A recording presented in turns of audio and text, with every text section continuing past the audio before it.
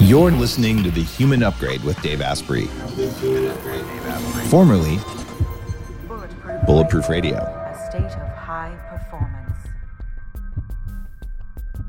You're listening to The Human Upgrade with Dave Asprey.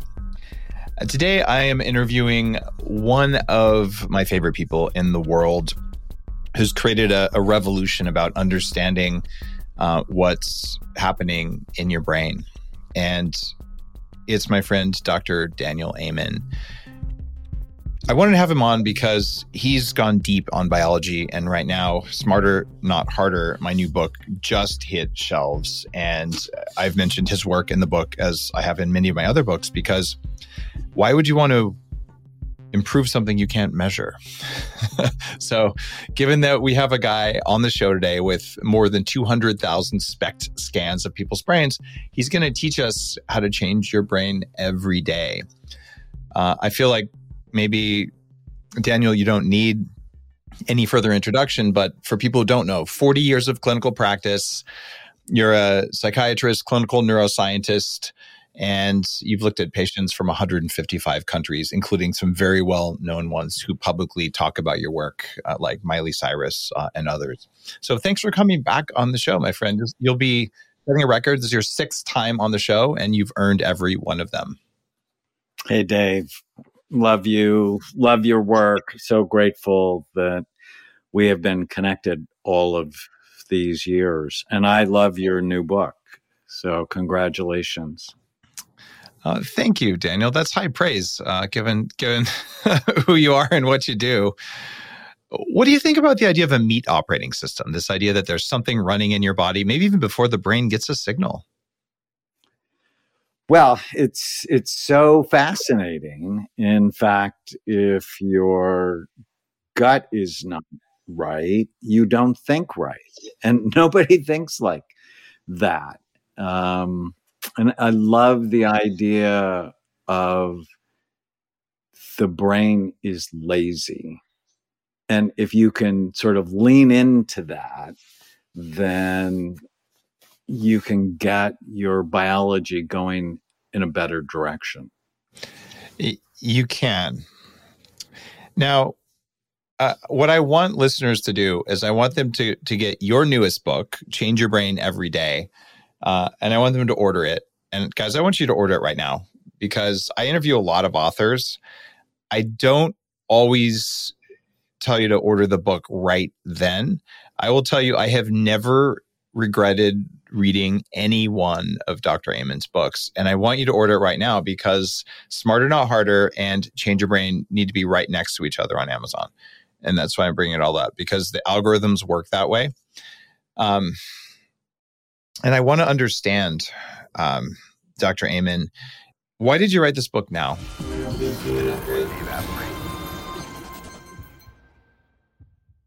Great sleep upgrades you on virtually every level: body fat, muscle mass, mood, brain function, and lots of other ways. One of the more powerful things you can do is feed your body natural melatonin building blocks and transformers, known as cofactors. That way your body can naturally produce melatonin. I've been tracking my sleep for almost 15 years. And sometimes I think I'm going to run out of new ways to sleep better. My friends at Bioptimizers have come up with something new called Sleep Breakthrough. It's got all the right ingredients like vitamin B6, magnesium, and zinc that help with getting good quality sleep. And it targets 5 different sleep pathways. And I like it because it does it very quickly. It works so fast because it's got an easy delivery mechanism. All you do is mix 3 to 4 scoops in a cup of water and drink it right before bed. When you hack your sleep, you regain your power. You owe it to yourself to feel rested each day. Check out sleepbreakthrough.com/Dave. Use code DAVE10 for a special discount.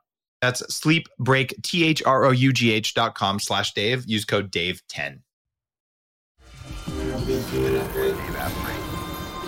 And I want to understand, Dr. Amen, why did you write this book now?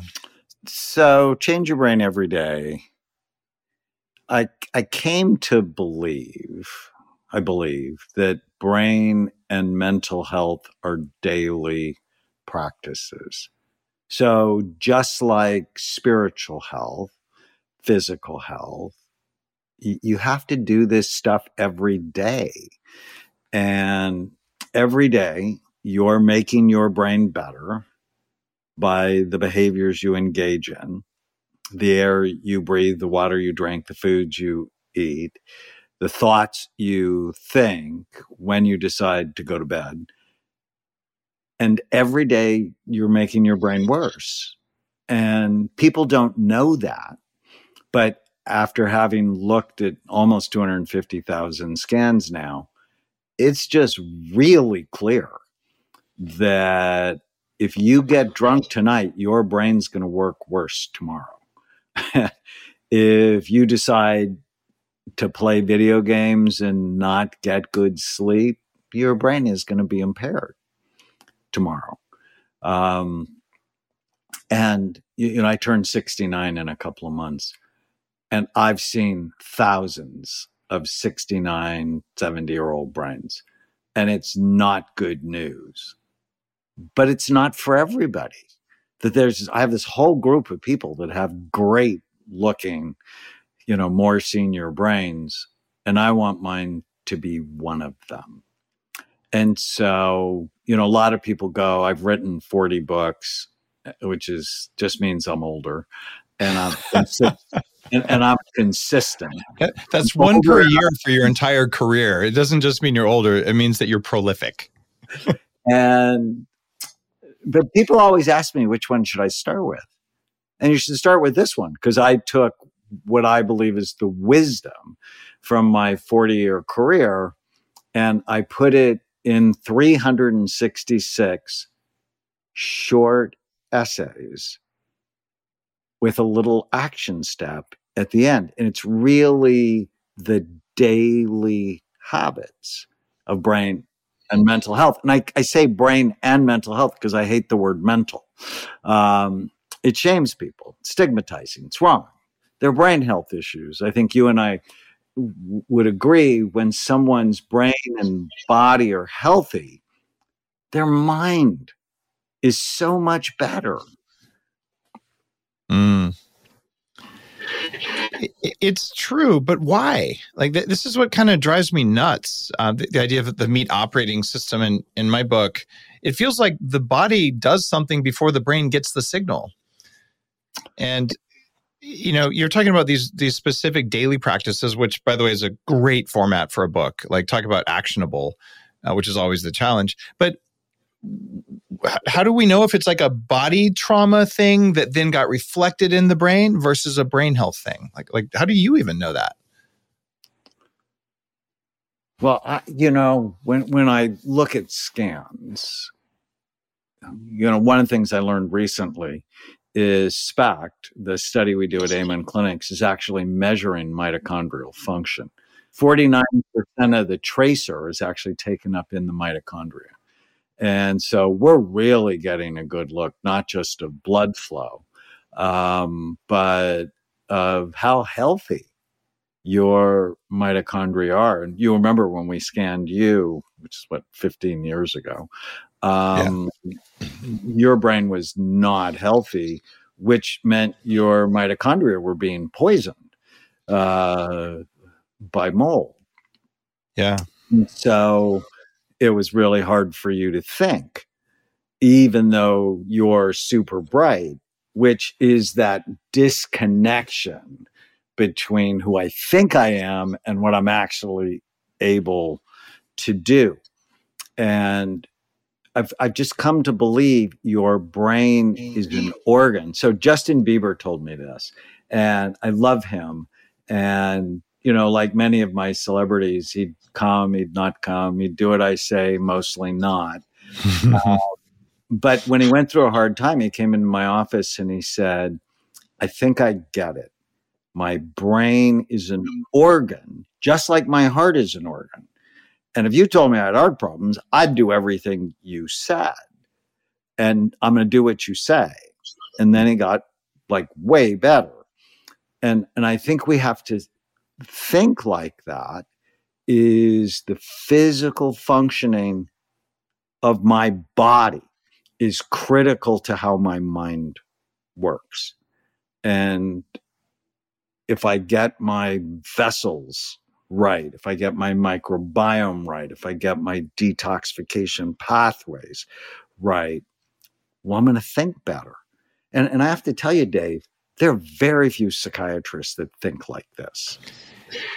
It drives me nuts because until I got the message from you, it was going to business school, so it was like 2002 or something.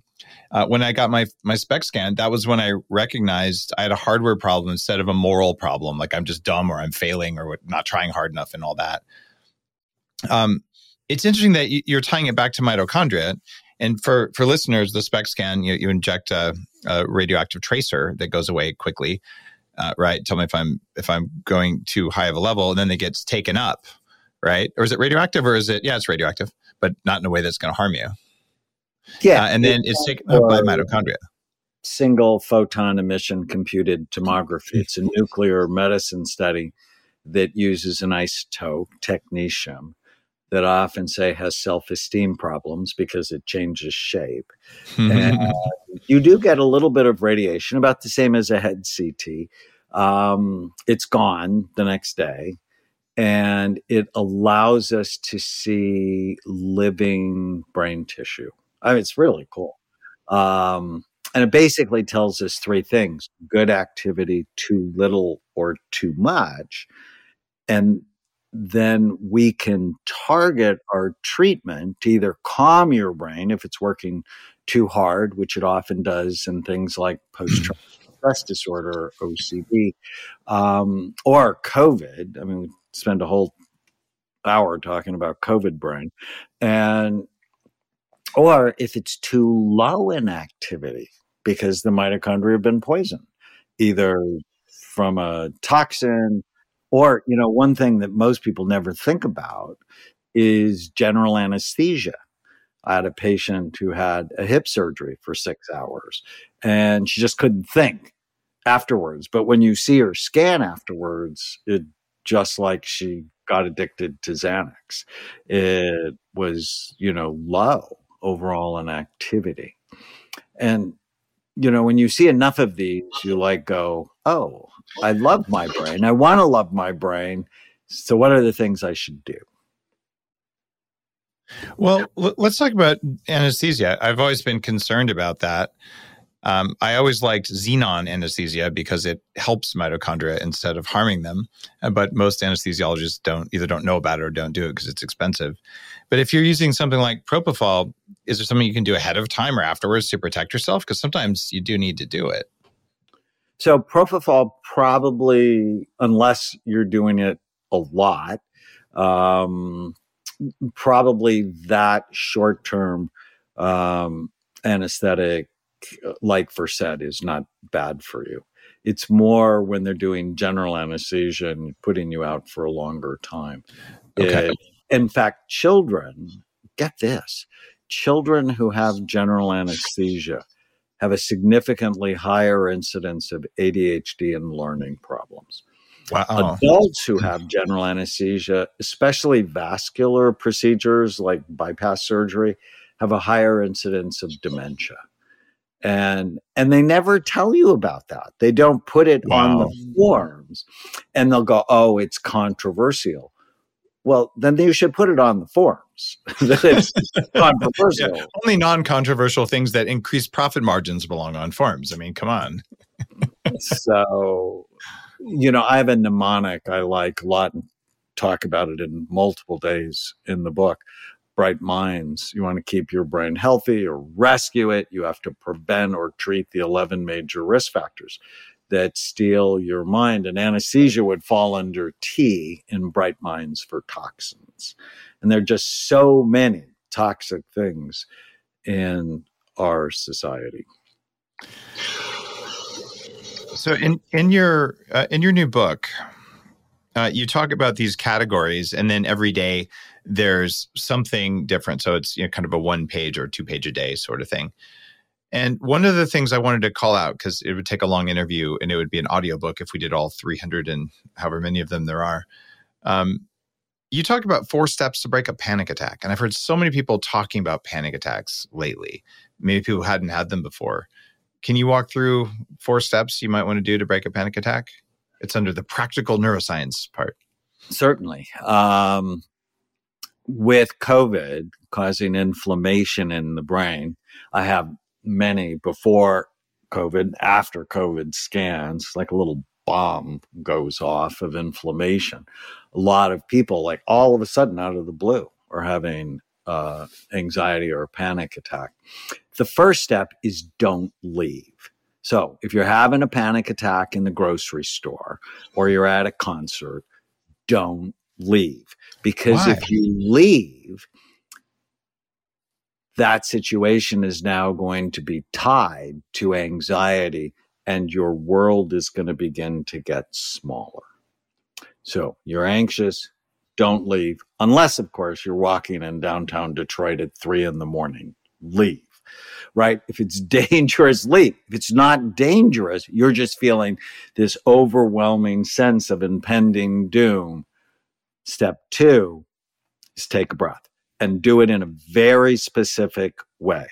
4 seconds in, hold it for a second and a half, 8 seconds out. Hold it for a second and a half. So it's a 15-second breath. But if you just do 4 of those, you're going to begin to calm down.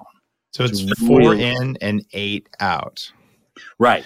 Hold it at the top and at the bottom for a second and a half. And if you do that simple pattern, it'll trigger a relaxation response. It's so good. It's so simple. You don't need a Xanax, and it'll help you so much. That's a major tip from the book. Breath work of any sort is so profoundly effective for the brain. Do we know why breath work is doing that to the brain? Well, if you take twice as long to breathe out as you breathe in, it tends to trigger a parasympathetic response.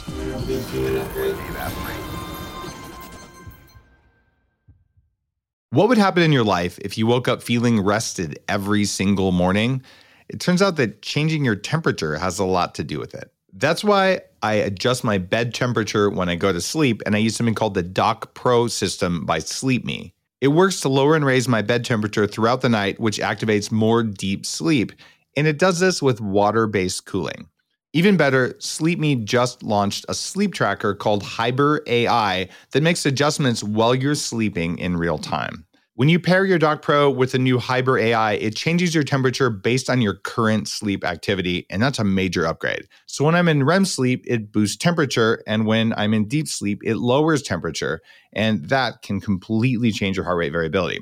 If you really want to wake up feeling like a boss, try the Doc Pro, because that ability to amplify the temperature based on your sleep cycle is a completely different experience.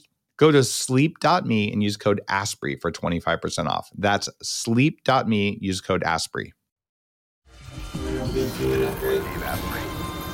Well, if you take twice as long to breathe out as you breathe in, it tends to trigger a parasympathetic response.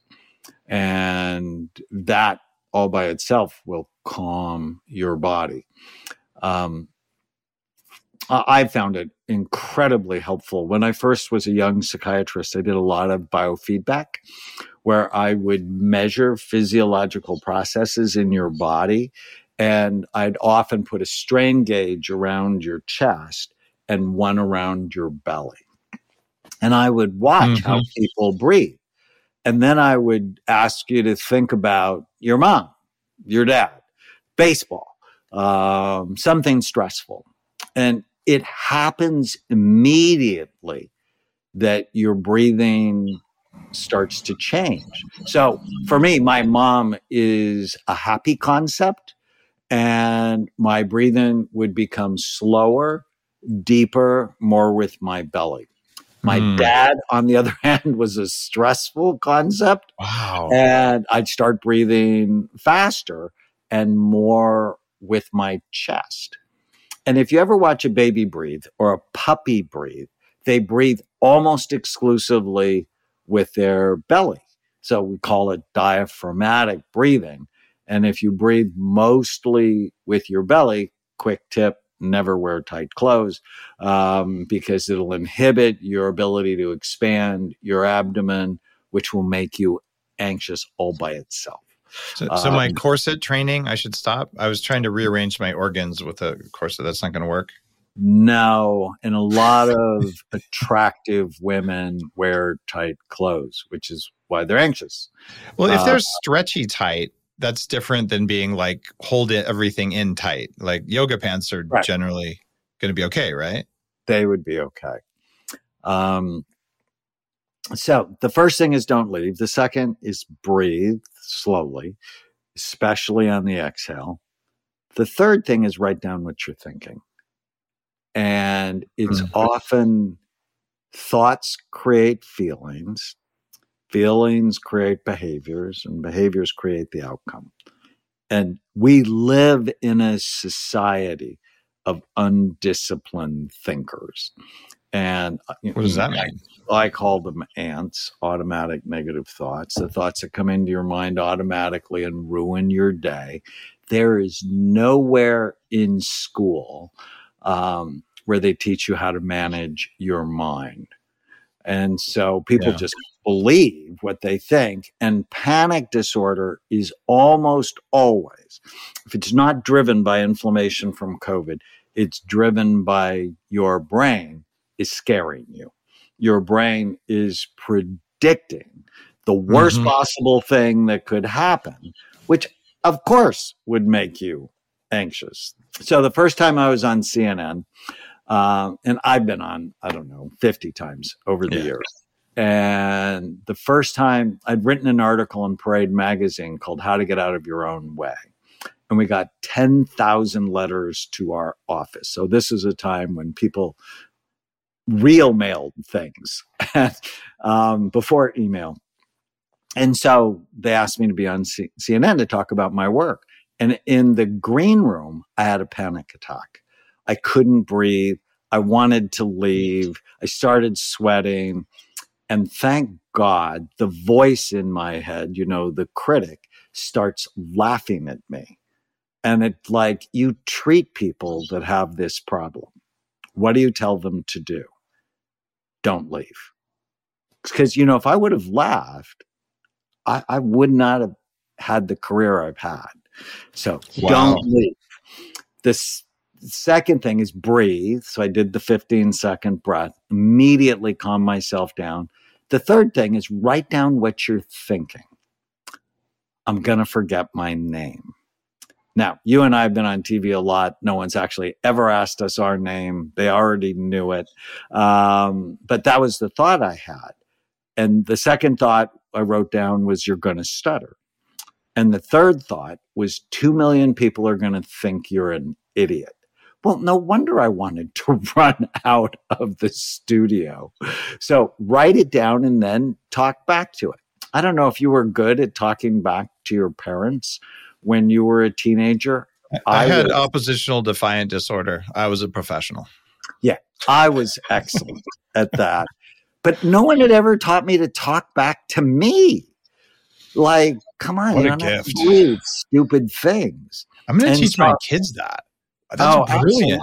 Daniel. Well, I have a kid's book that I love. It's actually here. I don't know why it's here. It's called Captain Snout and the Superpower Questions. It's about how to kill the ants. And so I wrote down you forget your name. And, like a cat plays with a mouse before it kills it. If you ever watched a cat, they play with it because they're having fun torturing it. Torture the thoughts. I'm like, you're going to forget your name. I wrote, probably not. I've never forgotten my name. But if I do, I have my driver's license in my wallet. You're going to stutter. I said, probably not. I usually don't stutter. But if I do, there are probably dozens of stutterers watching. Now they'll have a doctor they can relate to. Or 2 million people are going to think you're an idiot. And I wrote, probably so. And then right next to it, I wrote down these 3 numbers, 18, 40, 60, which stands for a rule I teach my patients called the 18-40-60 rule, which says when you're 18, you worry about what everybody's thinking of you.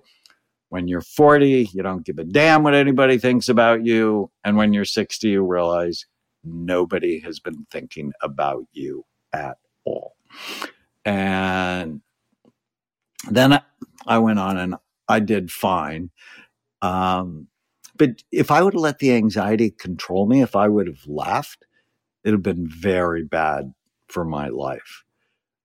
And step 4 is if you're still anxious after all of that, theanine, magnesium, GABA, ashwagandha. There's so many natural ways to lower your anxiety. Never take a benzo. I'm not a fan of benzos. They're addictive. Once you start them, they're hard to stop. And did you know, get this statistic, 27% of all doctor visits, someone's prescribing someone a benzo, like Xanax or Klonopin or Ativan. It's insanity that people are not managing their mind, they're managing their meds. One of the things that I've noticed causes panic attacks very reliably is histamine intolerance. So when you either eat histamine directly because you're eating leftovers, or maybe you have a more sensitive histamine system because you had mold, because you had even COVID, long COVID. And I wrote about histamine. The reason I'm into this is, well, I have it, but also I wrote about it in Smarter Not Harder. And if you think about it, what histamine's doing is it's telling the body that something's attacking it, and it kind of sets off the mast cells, these landmine cells. And we have mast cells in our brains. And since we know that mitochondria all talk to each other via quorum sensing, and in fact, they talk to each other with inflammatory cytokines, which is what mast cells make, that if I eat some food like, say, soy sauce or fish sauce, which are the highest histamine foods, when I eat those, I will feel physical anxiety. But if I take a quarter of a Benadryl, it goes away very, very quickly. And a lot of people haven't just thought about it, but it turns out that Ativan is a decent quality antihistamine in addition to all the other stuff that it does. And I often wondered, if you were having a panic attack and you sucked on a Benadryl, would it go away? Any thoughts on that?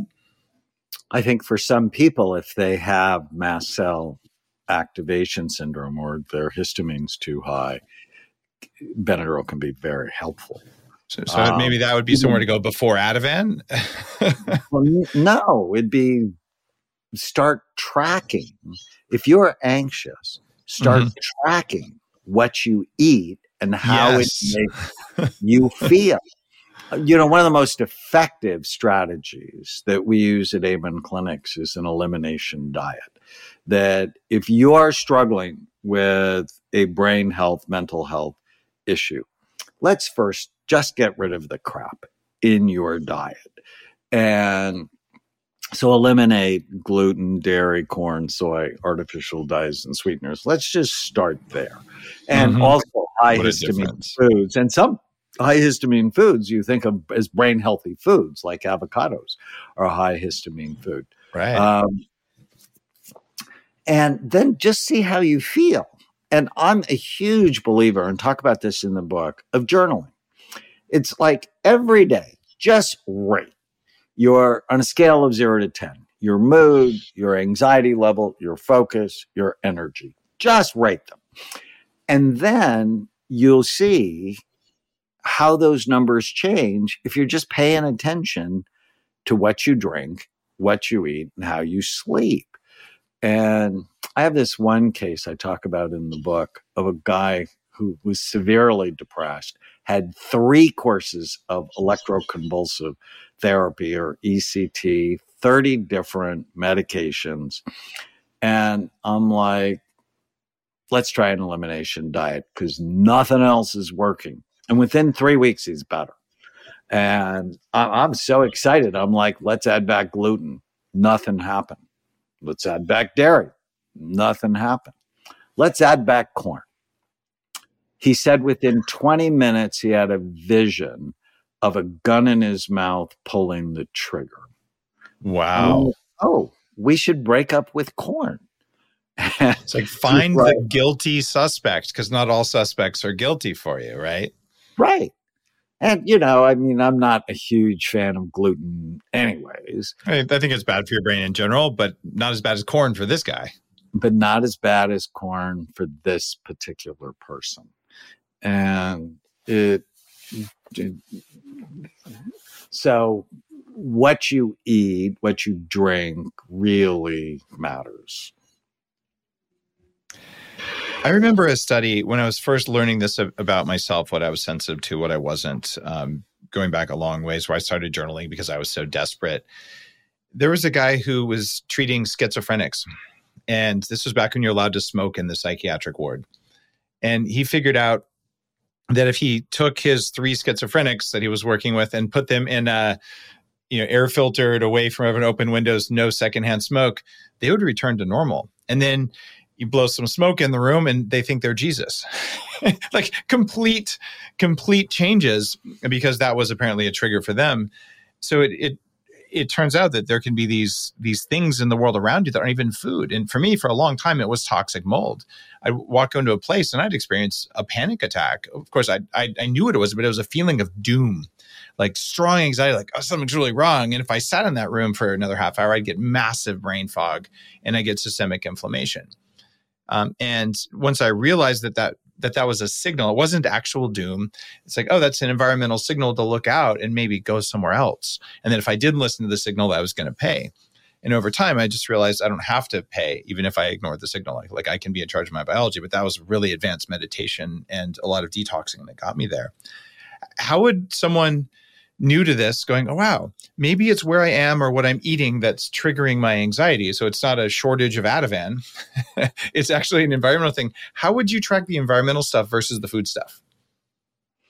Well, I think you just work through it. What we do at Amen Clinics is we look at your brain. We actually start by evaluating the organ.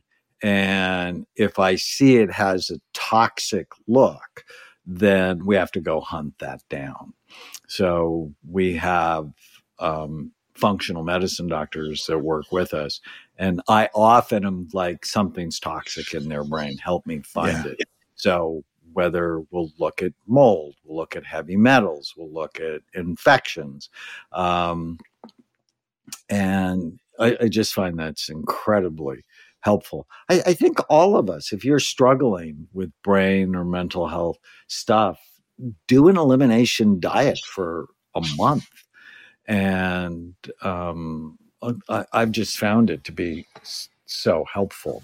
I mean, you and I know this, that we're poisoning our population. And with 50% of the population diabetic or pre-diabetic, 72% of people are overweight. Our overweight population is not nourished. They're malnourished. Yes. Which is why their mitochondria in their bodies they feel so awful. And they're like, oh, it's because they're eating too much. It's like, well, they're not eating enough of the right nutrition.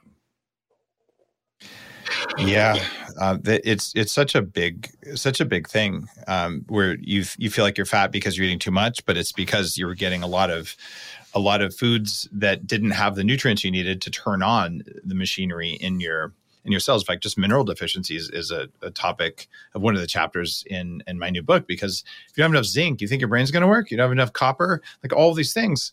And if you're short on those and you reach for a prescription, or even if you're going to try to do breath work, if you're deficient in minerals, the breath work is going to be harder to do because your body gets a signal to calm down. And if it can't make a chemical it needs because it's lacking an input. So I just want people to be fully nourished in all the ways you can be nourished, and it works. And also I wanted to mention, when you say do an elimination diet, the traditional elimination diet, the way it was first written about, and this is just to educate our listeners, you had to eat, you could only eat one food from each group every 4 days. When I first did it, it took me 18 months to do an elimination that was very complex. I would highly recommend go to daveasprey.com/roadmap and get the Bulletproof Diet roadmap. You don't have to buy my book. Just get that for free. And then eat in the green zone and maybe take out eggs because they're a common trigger. And then you've just eliminated everything that's likely to be a trigger for you. And if you do that for a week or two and you feel much better, then something's guilty. And then you add them in one at a time, just like your patient. Oh, he eats corn and he just wants to die, but he was okay when he added in the other things. But the learning here for you listening if you eliminate things one at a time and two of them are guilty, you will never see any change whatsoever. And that's the challenge. So you imagine if you had 6 tacks in the bottom of your foot, and it hurts when I walk, so you take out one tack. Well, wasn't that? You put it back in, you take out the next one. So you got to eliminate all of them at the same time. And I think that's one reason that longer fasts are so profound for people as well, is that you stopped punching yourself in the face with the guilty foods you were eating. Any thoughts on that? Well, I don't know if we've ever talked about the study that was replicated from Holland, where they took 300 ADHD children, put them on an elimination diet, which basically meant they could eat vegetables, fruit, turkey, lamb, turkey, rice, pear juice. Why pear juice? I don't know. And within 3 months, 72% of them did not have ADD.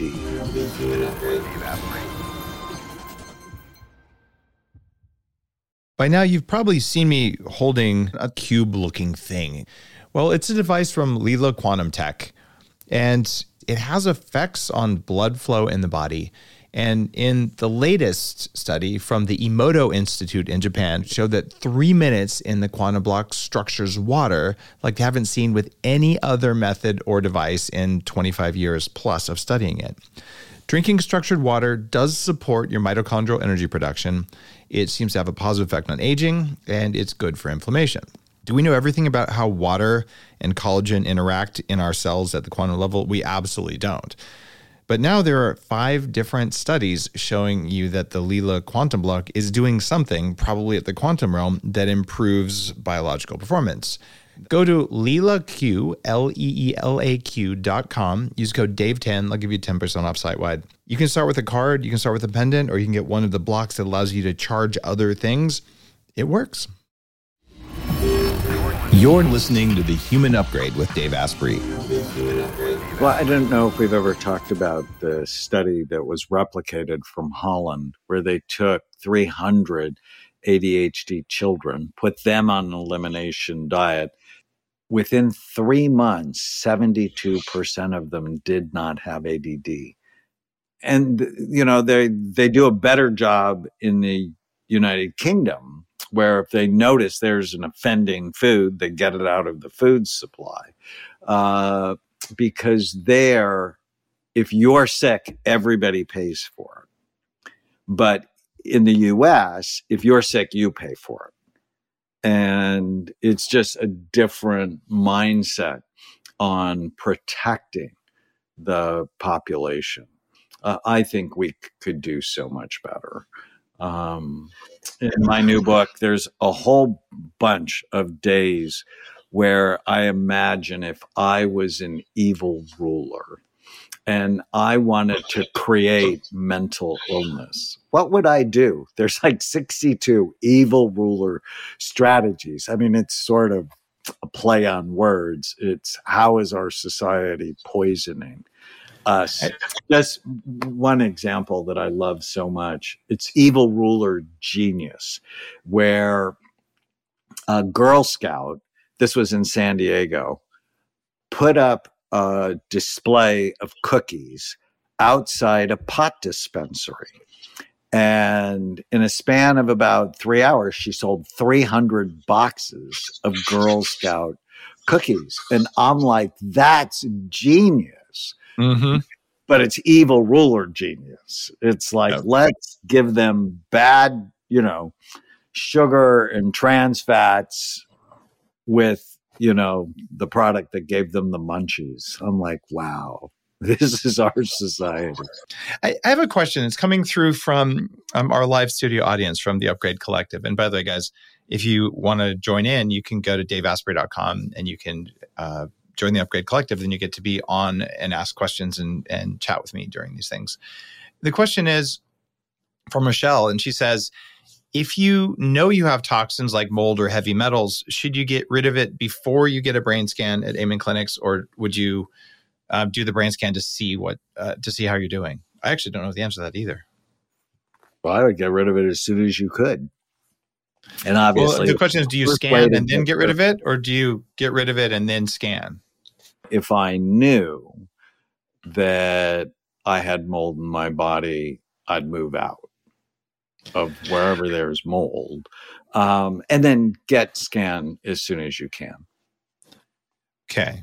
I like that perspective. I think when you start detoxing too, your brain can go down in performance. I got brain fog from getting rid of mercury, because when you release mercury, yeast starts to grow. When you kill yeast, it releases mercury. And so it's possible that you could, if you're not detoxing properly along the way, you're detoxing too fast, you can have worse brain fog. And then it comes back at the end. One of the things that was most rewarding for me was I got my scan back in, I think, 2001, when I was failing out of business school. To be perfectly honest, I was failing out of Wharton, and I was like, something's wrong. I'm trying so hard and it's not working. I'm working just with every ounce of effort, and it just didn't matter. And it was a little scary to hear, you have a hardware problem, you can fix it.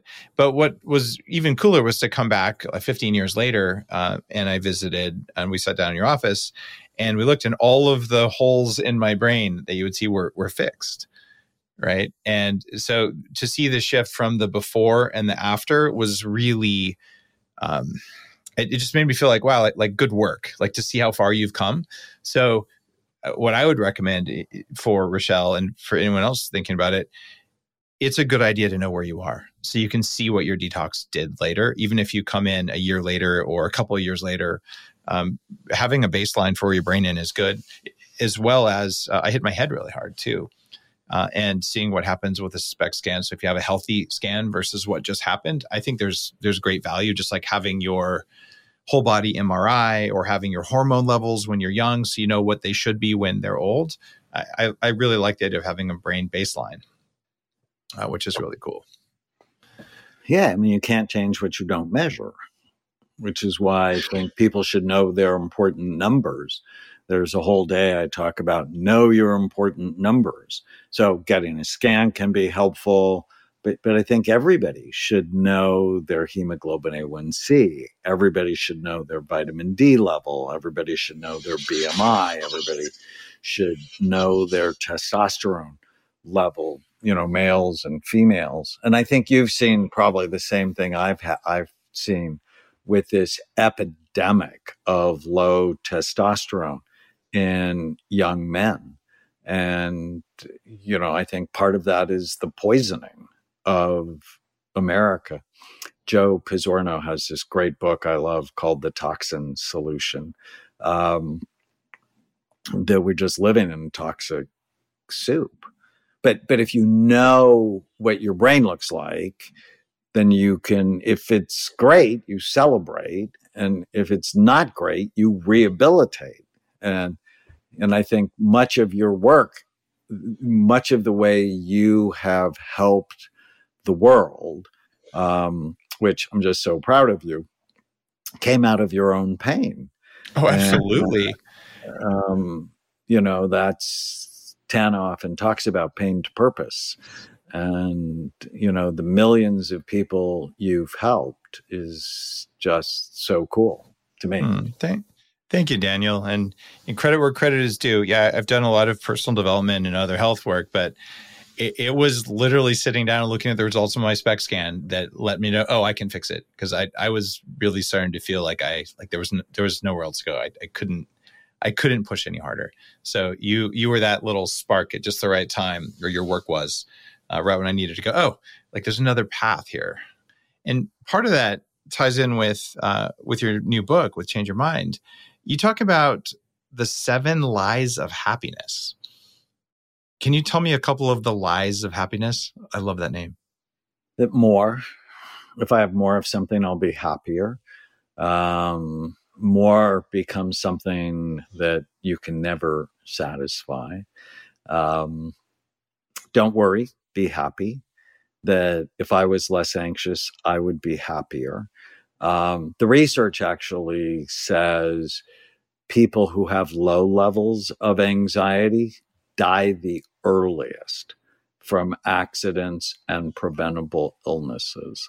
So I think of anxiety on a scale of 0 to 10, and our goal is not to get you to 0.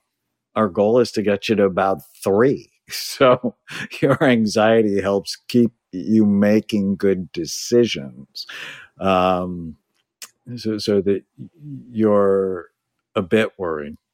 Alcohol will make you happy.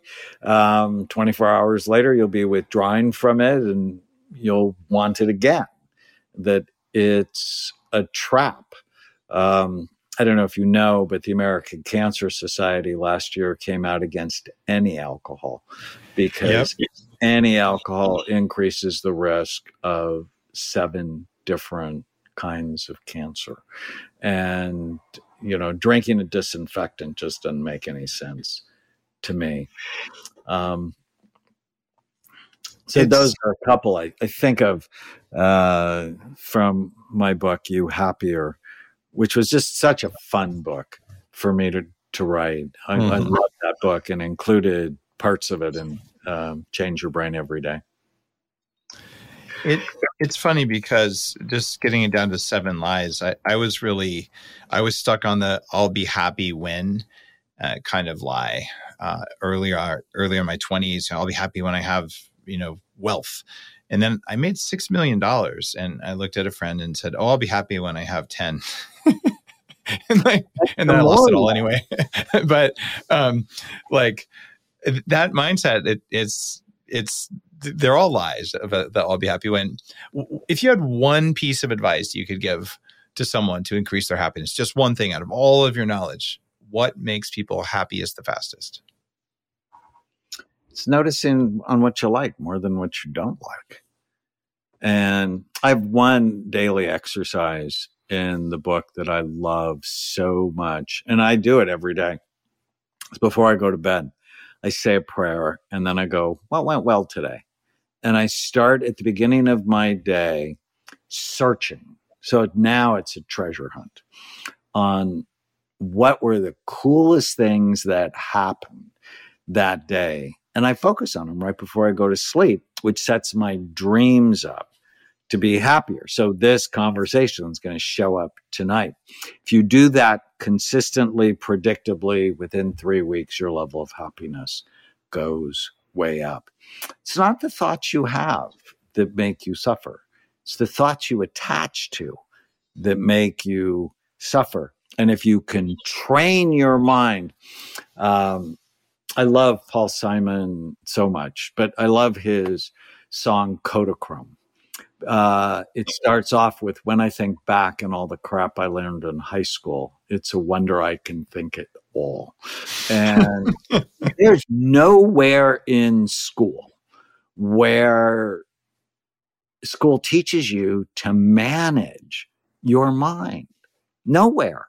And that's insane, right? I had to take English 12 times. I took math probably 16 times. And they're important. Brain health and mind health, more important. What do you think of the cafeteria food they're feeding kids in schools these days? Yeah, it's an evil ruler strategy. It's poison. I mean,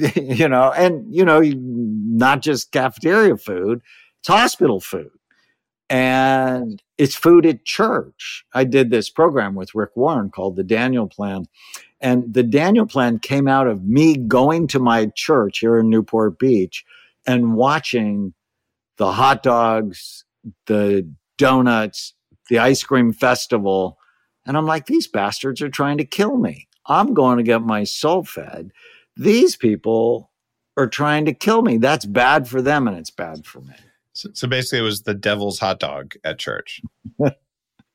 The devil was alive and well in the food they served. Well, I've been getting requests. My kids are teenagers, and they go to a good school that has okay food, but they use bad oils. Almost all schools will poison kids' brains with cheap and widely available seed oils. And most schools now have some kind of a gluten-free option, but sometimes they're saying, oh, well, for the picky people, let's make a vegan and gluten-free food, which is always highly processed, not edible food that really I wouldn't feed like to my pigs as a pig farmer. It would make the meat inedible. And so you're saying, okay, let's not do that. So especially the athletic teenagers who will reach out to me, and I'm giving them advice, which is you need to bring your own source of protein to school because you just cannot get a quality protein. They're trying to feed you crickets and soybeans and telling you that it's healthy when it's full of carbs and it's deep fried, processed food balls and things like that. So you kind of have to do that. And that's assuming it's within, your budget or your parents are going to support you on it. And sometimes that's possible. So sometimes it's a protein powder or it's a good quality protein bar. And that you either supplement or replace the worst things on the menu and keep the best ones. And it shouldn't be like that. Like that's what schools are for, is to nourish our children's minds. And that includes what's on their plates. But right now it's just lowering costs. Well, there's a quote from Byron Katie I love so much. Argue with reality, welcome to hell. And the reality is they are not to serve your health. The reality is they're trying to get away with spending the least amount of money possible so they can make their budgets. If you have children and you can send them to school with nourishing food that has adequate amounts of protein and healthy fat, that's the best I think you can do. I adopted my two nieces because their parents couldn't stop using drugs. And we have been eating a very low carbohydrate diet. And she's 18 now, and I'd love to see how she chooses what she eats, and she finds things she loves that loves her back. And that's the mindset. That's the right mindset. What foods do I love that love me too? Because you're in a relationship with food. And I don't know if you've ever been in a bad relationship. I certainly have. And I'm not doing that anymore. I'm married to my best friend, and I'm damn sure not doing it with food. Right? We have to just think of our relationship with the planet, but also the foods we eat.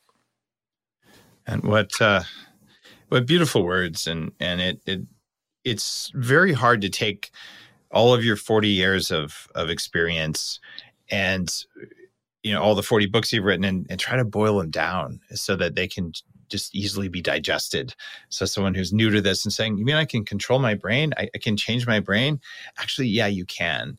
And it's neat because as you, I'm going to say, attain a certain level of mastery and wisdom, just as an author, as a writer, and as a clinician, a psychiatrist, to be able to structure it so it's just one little thing every day. It's kind of like taking amino acids versus taking a full protein you have to digest. So it's already kind of pre-digested and it can just go in. And I think you did a really fabulous job in this book, and it's very, very absorbable. So thank you as always for your books and your work. It's profoundly affected my life, Daniel. And I'm so honored to be on your board of directors and to be able to support the Amen Clinics and all the incredible science you're doing. And I don't know if you probably get, like me, sent more books than you can actually read, but in Game Changers, my book about what people do to change the world, there's one of the rules is based on an example from you. And in the book, I just talk about overcoming critics and adversity and things like that. And how when you started out talking about how, well, you should look at the brain if you're going to treat it. And they're like, how dare you? And to this day, despite like overwhelming evidence, you still see the occasional troll who comes out and says something about you. Same thing I get. There's people who still say, oh, pseudoscience. Dude, people have lost millions of pounds on my program. And like, now we're talking about all, like, okay, whatever. Right. So there's always going to be haters. And my question for you to kind of end the episode is, what do you do when some kind of hater comes after you and ignores all the work you've done and just kind of meaninglessly attacks you? What's your practice to stay present and happy? Well, it's always been the stories. It used to really bother me. And I still don't like it. It's still irritating. But ultimately, in 1995, so early on, my 9-year-old nephew attacked a little girl on the baseball field and was drawing pictures of himself shooting other people and hanging from a tree. I mean, he was just a mess. And I scanned him, and we found he had a cyst the size of a golf ball occupying the space of his left temporal lobe. And when the neurosurgeon drained the cyst, his behavior completely went back to normal. So now the war against my colleagues and not looking at the brain was personal. And I always remember that story and, many other stories when people criticized me. It's like, come on, how do you know unless you look? Stop lying about this.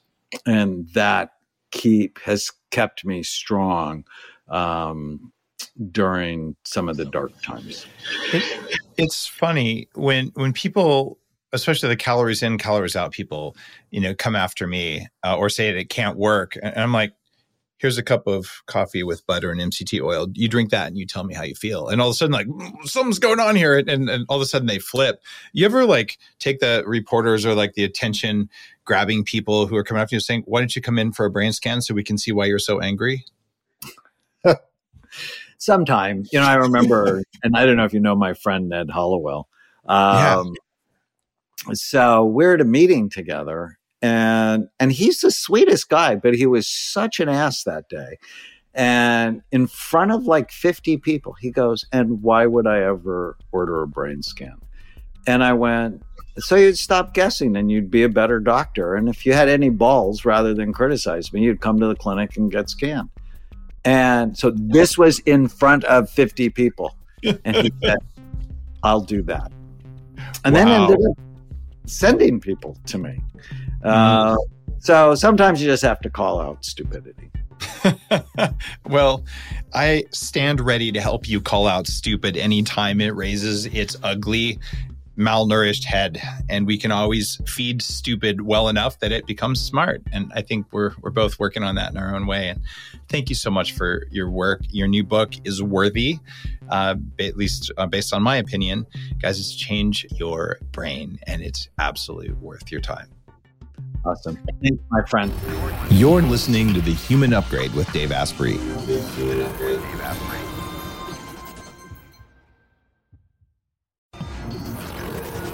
The Human Upgrade, formerly Bulletproof Radio, was created and is hosted by Dave Asprey.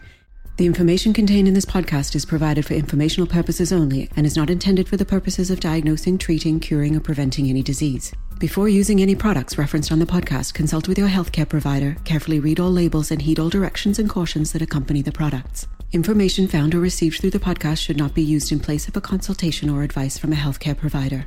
If you suspect you have a medical problem or should you have any healthcare questions, please promptly call or see your healthcare provider.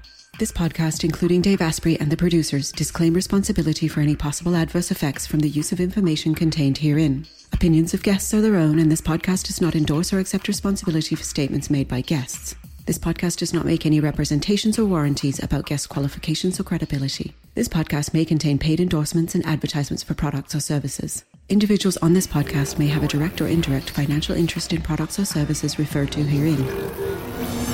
This podcast is owned by Bulletproof Media.